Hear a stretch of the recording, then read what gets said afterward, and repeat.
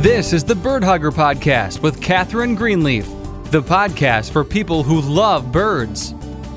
Welcome to the Bird Hugger Podcast. I'm Catherine Greenleaf, and I'm so glad to be with you. I'm on board for a full 30 minutes of talking all things birds and restoring native habitat. What happens when a burnt-out college professor living in New England decides to become a wildlife rescuer and rehabilitator? Find out on Bird Hugger, the podcast for people who love birds. Join host Catherine Greenleaf, who has been rehabilitating injured wildlife for 20 years, and hear how you can turn your backyard into a native oasis for birds. Hello there, and welcome to the latest edition of the Bird Hugger Podcast.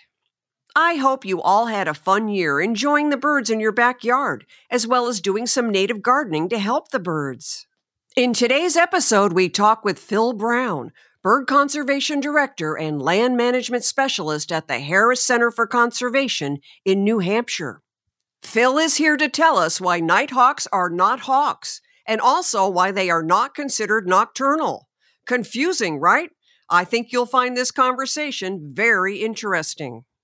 In August and September of this year, Phil and the Harris Center piloted a monitoring effort to document the fall migration of the common nighthawk, a bird that is listed as endangered in New Hampshire. Teams of biologists and volunteers searched for and counted the elusive nighthawks migrating through the state, carefully documenting flock size, time of flight, direction of travel, and migration corridors. The pilot program was a big success, and there are plans in the works to conduct the monitoring again in 2023. And now I'd like to welcome Phil Brown to the show. Phil, thank you so much for joining us today. It's good to be with you, Catherine. Thank you. Yes, it's wonderful to have you on the show. Now, you've started a new nighthawk monitoring initiative at the Harris Center. Is that right? That's right, yeah. That is so exciting. So just to get started, can you tell our listeners about your job and your role in the program, as well as maybe a little background on how you ended up at the Harris Center? Sure, yeah. So I work for the Harris Center for Conservation Education, which is a regional land trust and education organization based in Hancock, New Hampshire, in the state's Monadnock region.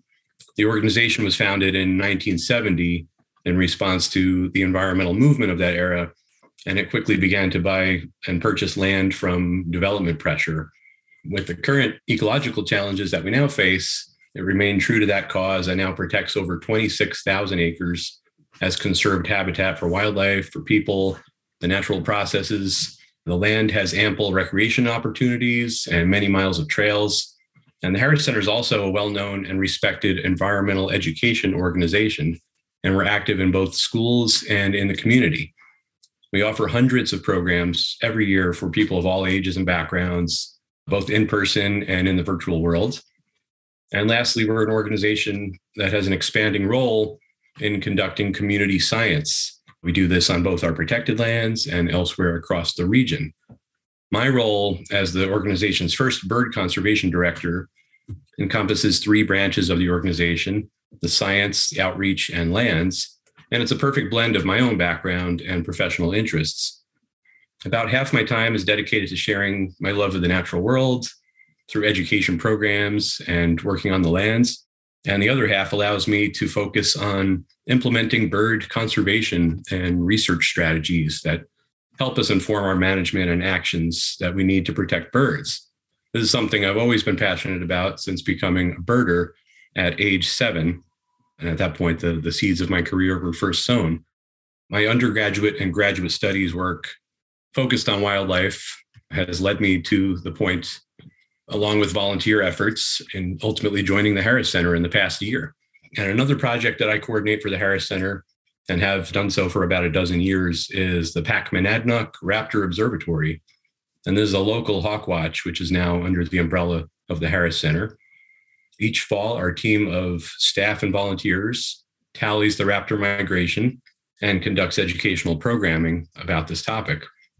We've also launched a few new projects this year aimed at better understanding and managing two other declining raptor species, the American kestrel and the northern goshawk.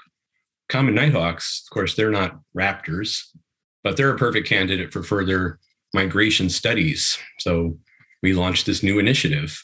It's a state endangered breeding bird species in New Hampshire, and their migrations are really what stands out for many of us in the Northeast.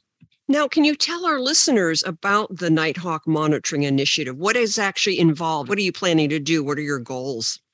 Yeah, good question. This past summer, we launched through the Harris Center a pilot season studying nighthawk migration. The nighthawk, as a New Hampshire listed state endangered species, has a really limited breeding population at this point. There's only a handful of known nesting locations around New Hampshire, and similar declines have occurred elsewhere. But the fall migration, which has long fascinated people and gotten the attention of ornithologists and nature enthusiasts alike, really seems to be this blink and you'll miss it spectacle.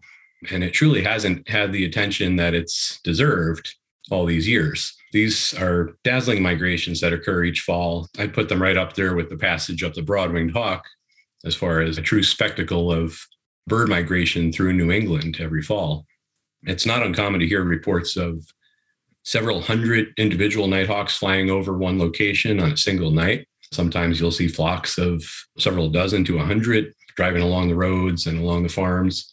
But where they're all coming from, where they're heading to, and just how they're getting from point A to point B is still a big mystery. So this monitoring idea is one that I've had for a long time, and I've always been fascinated with the species, but we haven't been able to settle on a choice monitoring location for the entire migratory period, or honestly make the time for it until this fall. For nearly 2 decades, though, local birders have known about the migration spectacle that this species has brought to the area. Former Hancock residents and authors Don and Lillian Stokes, a familiar name for many birders, would witness this annual migration along their property along the Contoocook River, which is a major New Hampshire river. Over the years, I was able to join them on peak migration nights in an attempt to better quantify the often swirling masses of these really fast-flying birds. So they needed all the help they can get in order to really figure out the numbers. On some nights, we witnessed several hundred birds, maybe even 1,000 or more on a couple of occasions. And these migrations were always happening in the late evening hours in late August and early September. Others in the area have conducted regular counts along major river valleys in the Northeast. 2 other watches that are volunteer run have occurred for about the past 10 years or so. On each side of us, east and west, about 30 miles away, the counters there have generously shared their information about the protocol and the methodology. So I was able to really do my homework in leading up to the season and coming up with a team. So in searching for a location, it was obvious to me where I hoped to watch from, right near where the Stokes used to live. The Harris Center supported this idea, and a generous landowner right in that same vicinity came up with an offer to allow us access, and we got to work August 20th. So our team consisted of about a dozen local birders, including a couple of paid biologists, and we rotated evenings, ensuring that there were at least 2 counters present at any one time. And this was to provide for adequate coverage for tallying these birds, which is sometimes a really hard thing to do. They travel in really broad fronts, and they can be difficult to count. They could be flying both north and south in the same night. So swirling masses, try to picture like counting insects in a swarm sometimes. We'd set up lawn chairs in a field, and we'd have the river in the background and the view of the adjacent ridge lines. And we'd have binoculars around our necks and scopes set up. And even though this was just a pilot season for the project, we were really aiming for consistency night to night. And we were able to do this for 3 weeks, every night except the nights it really poured. And the detectability of the nighthawks did prove challenging at times because of low light and hazy conditions. That tends to be the time that the nighthawks are migrating. Scopes were definitely essential on several of these occasions. Some evenings, when we really got lucky, some large flocks passed together in these tight bundles directly overhead. So it made our jobs really easy and also just really enjoyable to see them nice and close. At the end of this 3-week period, our total count came out to 5,339 individual nighthawks. That was our best guess at the numbers. One night, we witnessed nearly 1,000 birds, some of these in groups of up to 250. So we really had no idea what a full season of this monitoring period would bring us. But this number ended up being in line with what other New England sites have recorded during the fall migration. And aside from the realization of our suspicions that this corridor was indeed a strong migratory corridor, the data really inform us about a few things, including nighthawk migration phenology, or the timing of migration. We added to the collective knowledge about the conditions that the species will migrate through and forage in, the direction of their movement. Like some others that have reported at monitoring sites, we did notice too that some of these birds were indeed going north some nights. We really just don't understand why that is the case still, except that they could be moving to forage for flying insects, which tends to be timed really well with the nighthawk migration. And our team, in addition to keeping detailed notes on the nighthawks and a number, we added a lot of qualitative observations. We kept complete eBird species lists. I think we counted about 80 species of birds overall from this one location. And we did this all while having a really good time. So it was a very successful season. And away from this location, we also piloted a second nighthawk watch on another river valley. And this allowed us to compare to another location that had similarities. And that location, we had a bird conservation intern this year, a guy named Will, and he counted about 2,800 migrating nighthawks on a smaller subset of nights. So we had some apples to apples comparisons in that way. In addition to all of the data, we also, as the Harris Center always does, like to focus on the education aspect. We hosted 3 public field trips in urban areas in which dozens of people of all walks had a chance to come out and learn about the nighthawks and enjoy several hundred of them flying over. So, we had a lot of successes, but we still have a lot of questions about the species. And we've determined that more research and observation are needed to better understand these mysteries, and certainly to help conserve them, because we are concerned about their population declines. So we hope to be back next fall counting, and we also hope to inspire some new groups of enthusiasts to start their own counts and enter those sightings into eBird so we can all have access to them. Well, I say that's pretty good for your kickoff, your first year of monitoring, to be able to view thousands of birds passing overhead.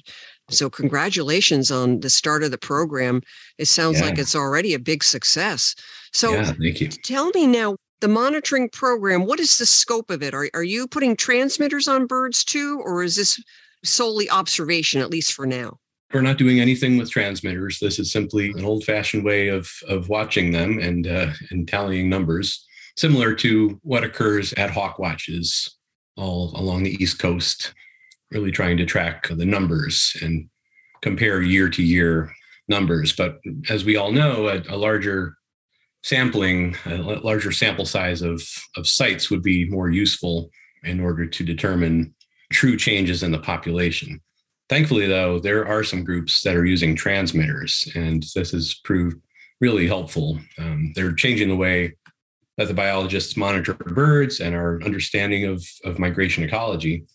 In some recent years, studies have come out from a few different places, including the University of Alberta, conducting work on nighthawks, where researchers went out and trapped, I think, 52 nighthawks in 12 different populations. They outfitted them with GPS tags and started to get information pouring in from the use of satellites and GPS about how these birds were moving from their breeding populations to their wintering grounds and back. So all of a sudden, we were able to gather so much more information than was ever known about where nighthawks were going in the winter. It was always understood that they were showing up in places in Central and South America in the winter, and they really just weren't in the US at all.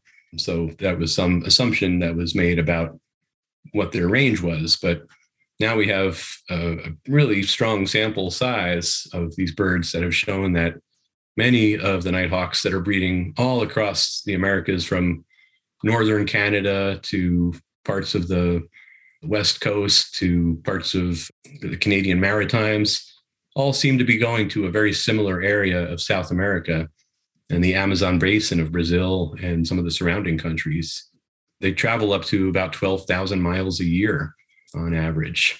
So it's a pretty impressive route. And this study also revealed a lot about their migratory routes, how they got from point A to point B. The assumption was that most of the birds flew around the Gulf of Mexico, which is this big geographic barrier. Many species like the broad-winged hawk and other raptors will avoid going over water. However, it seems like the majority of tagged nighthawks flew directly across the Gulf, and they were using points of land, including Florida and Cuba and some of the other islands along the way to their wintering grounds. So these findings are really important in that they point to the possibility that there could be local and regional threats and impacts, such as pesticide use, habitat loss, other human-centric structures and things that go up along the way that could have a significant portion, could really have a significant impact on the species population.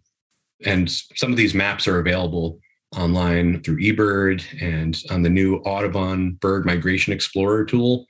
You can see live maps showing how these tagged birds have moved across the Americas. It's truly one of the most spectacular migrations undertaken by any bird in the Western Hemisphere. Could you talk about the nighthawk's natural history a little bit more? I think they are somewhat of a mystery to some people. They sure are, yeah. The common nighthawk, it's a crepuscular species. This word means they're active mainly at dawn and dusk. So they're not nocturnal. They will fly through the night when they're migrating if they need to, I think. But they're no longer common either. So it's really a misnomer. The name the common nighthawk is a little bit flawed in every way. And they're certainly not raptors. They're not hawks. They have a raptor-like appearance. They are long-bodied. They have long angled wings. They resemble a small falcon, like a kestrel or a merlin, and they have this long tail. And surely that's part of the confusion and part of what gives them their common name. Though they're not raptors, they are hunters, but hunters of insects. They're considered aerial insectivores, a group of birds that feeds primarily on large flying insects. Nighthawks will forage on moths, grasshoppers, wasps, queen ants, beetles, mayflies, crickets, and more. An affectionate nickname for the nighthawk is the bull bat because of their larger size than bats and similar feeding habits, flying around erratically in search of insects. So they do feed like bats or also like swallows and swifts. Sometimes they share habitat with both of those species. They gracefully meander in the air in search of their food, and their migratory movements tend to be more direct when they're not busily feeding. When that's the case, they kind of have this steady flapping and kind of occasional gliding flight. They can effectively soar on thermals of warm air, and that could aid them in both foraging at times when they're swarming around with flying ants, for example, and in their migrations. At one point, they were considered a common species. So common nighthawk, back when they were given a common name, was probably pretty accurate back then. But during recent years, they've declined quite a bit. They're still considered stable globally, and the estimated population is about 23 million birds. However, I think it's very difficult to really get that number accurate. Like the other aerial insectivores, this species is suffering a steep population decline. The Breeding Birds Survey and other types of surveys have shown that nighthawks have declined about 60% since the 1960s. And in Canada, that figure is even higher at around 80% in the same time frame. And much of the decline, no surprise, is thought to be caused by a corresponding decline in insect populations. So though they are declining, they're still really widespread, though, and they nest across much of the US, into parts of Central America, and across much of Canada, anywhere there is forest, basically. In Canada, it's thought to be the real mainstay of the population of this species across the Canadian Shield and the boreal forests. A little bit more about their natural history and their nesting, especially. Nighthawks usually lay 2 eggs, and they are ground nesters, so they don't make a nest, but they lay 2 eggs on a sandy, gravelly soil, or they nest on rooftops in urban areas. But that is an issue now because roofing construction has been changing over the past several decades from tar and gravel to rubberized roofs. The eggs of the nighthawk are well camouflaged with gravel and bare ground. And the nighthawks themselves are really well camouflaged too. So when they're on the ground, they're really hard to see. They blend right into something grayish or brownish, and they have this kind of patchy, whitish, brown, gray appearance on the back. There are some efforts that are aimed at helping declining nighthawks in urban areas, and that involves creating nighthawk patches on gravel rooftops. So creating these little gravel patches on rooftops that have been converted mostly because the gravel is not very common anymore across much of the country. And the Harris Center itself has an existing community science project where for about a decade, a group of volunteers has been going out in some of the local cities in the region to document and monitor breeding common nighthawks, specifically in Keene, the region's largest city. It was the only known urban breeding site in this part of the state until this year, apparently. It seems like just this year, the population appeared to have winked out because they had been suffering in recent years. But in New England, the migration is really what is most pronounced about this species. And the best times to look for them are in the later half of August and the beginning of September. And the best window of time are the 2 to 3 hours leading up to dusk. So I usually try to conduct the counting between 5:30 and 7:30 as a set time frame, with probably the peak hour being the 6 to 7 hour during that time of year. So if you just have to pick 1 hour, go out from 6 to 7 in the last week in August. And if you go to the right spot, you should have some success. And what that right spot is, usually a north to south oriented river valley tends to be a really good location. Somewhere with a good view in all directions is really important for watching the site. And as with raptors, the weather seems to really dictate how and when the nighthawks are going to be moving on any given night. So you can't expect a big flight to happen every night or a flight at all on a particular night, especially some of these cooler evenings when a cold front comes through. Ironically, that's not when nighthawks tend to do their migrating. They don't seem to take advantage of a tailwind to go to South America, which is also a little bit baffling to me. So temperatures and wind direction and weather fronts are really important variables to pay attention to. It seems like nighthawks travel best on the days that are kind of the humid, more kind of breezy southern breeze evenings in late summer. So they kind of go right into a little bit of a wind. So our data and those from the other observers in the area suggest that the last 10 days of August tend to produce the largest flights, at least in our part of New England. Of course, that's going to change the further south you go in the country and into parts of Central and South America. What can your average citizen do to help the nighthawk? Is there anything that a person could do maybe on their own property to help nighthawks? Sure, definitely. Well, the first thing is to learn about them and enjoy them. So get out there and see them. So if it's in the spring or summer, you might hear them vocalizing. Nighthawks will give a nasal peent-like call, similar to that of a woodcock. If your listeners know the call of a woodcock in the spring, nighthawks sound very similar. But the males will produce this booming display call. It's not a call, actually, but it's the sound of wind going through their wings. And it sounds like a deep braking sound of a truck when a truck is hitting its brake. And that means that there's a bird trying to nest in the area or searching for a mate. So that might be a good chance to go out and try to locate a nest on a rooftop or some gravelly spot nearby. But those are pretty hard to find, admittedly. So, looking for them in rocky, gravelly areas or urban areas around lights in the summer could be a good way to find them. In the fall, though, as I was saying, the river valleys would be good places to go. Also, fields. So wetlands and fields are the two types of locations that are best for nighthawks to conduct their feeding activities.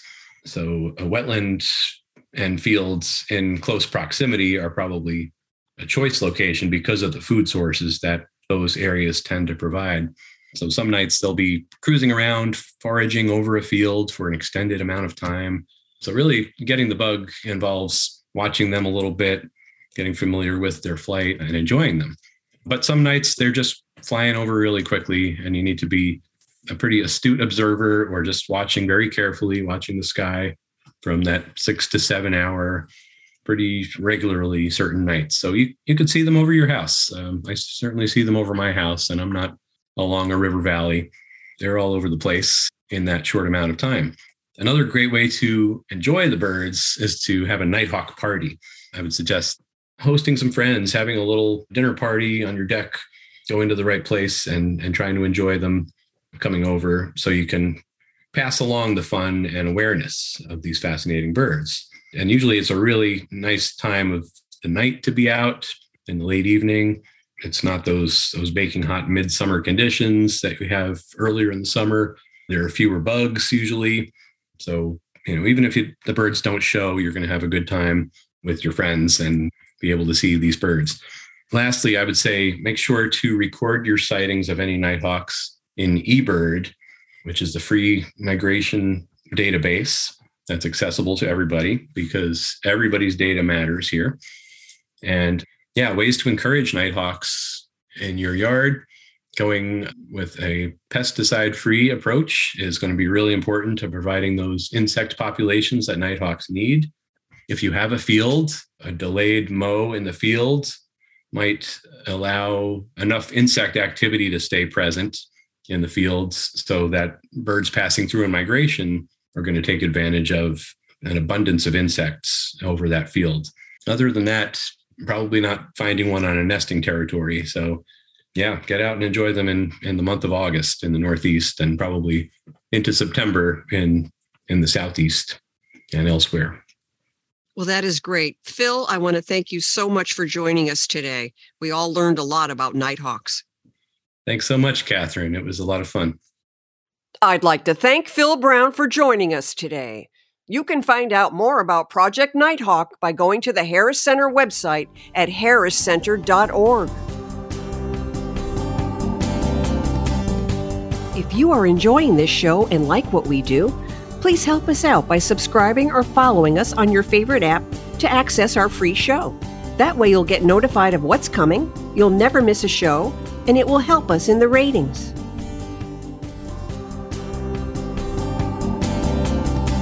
Join Americans everywhere in the 1/3 for the Birds movement. Dedicate the back third of your yard to birds and other wildlife. Make this area a quiet zone with no leaf blowers or lawnmowers. Plant native trees and shrubs so birds have plenty of insects to eat. Create a safe haven for birds to nest and raise their young. You will be rewarded with many hours of bird watching fun. For more information on 1/3 for the Birds, go to the Bird Hugger page on Facebook.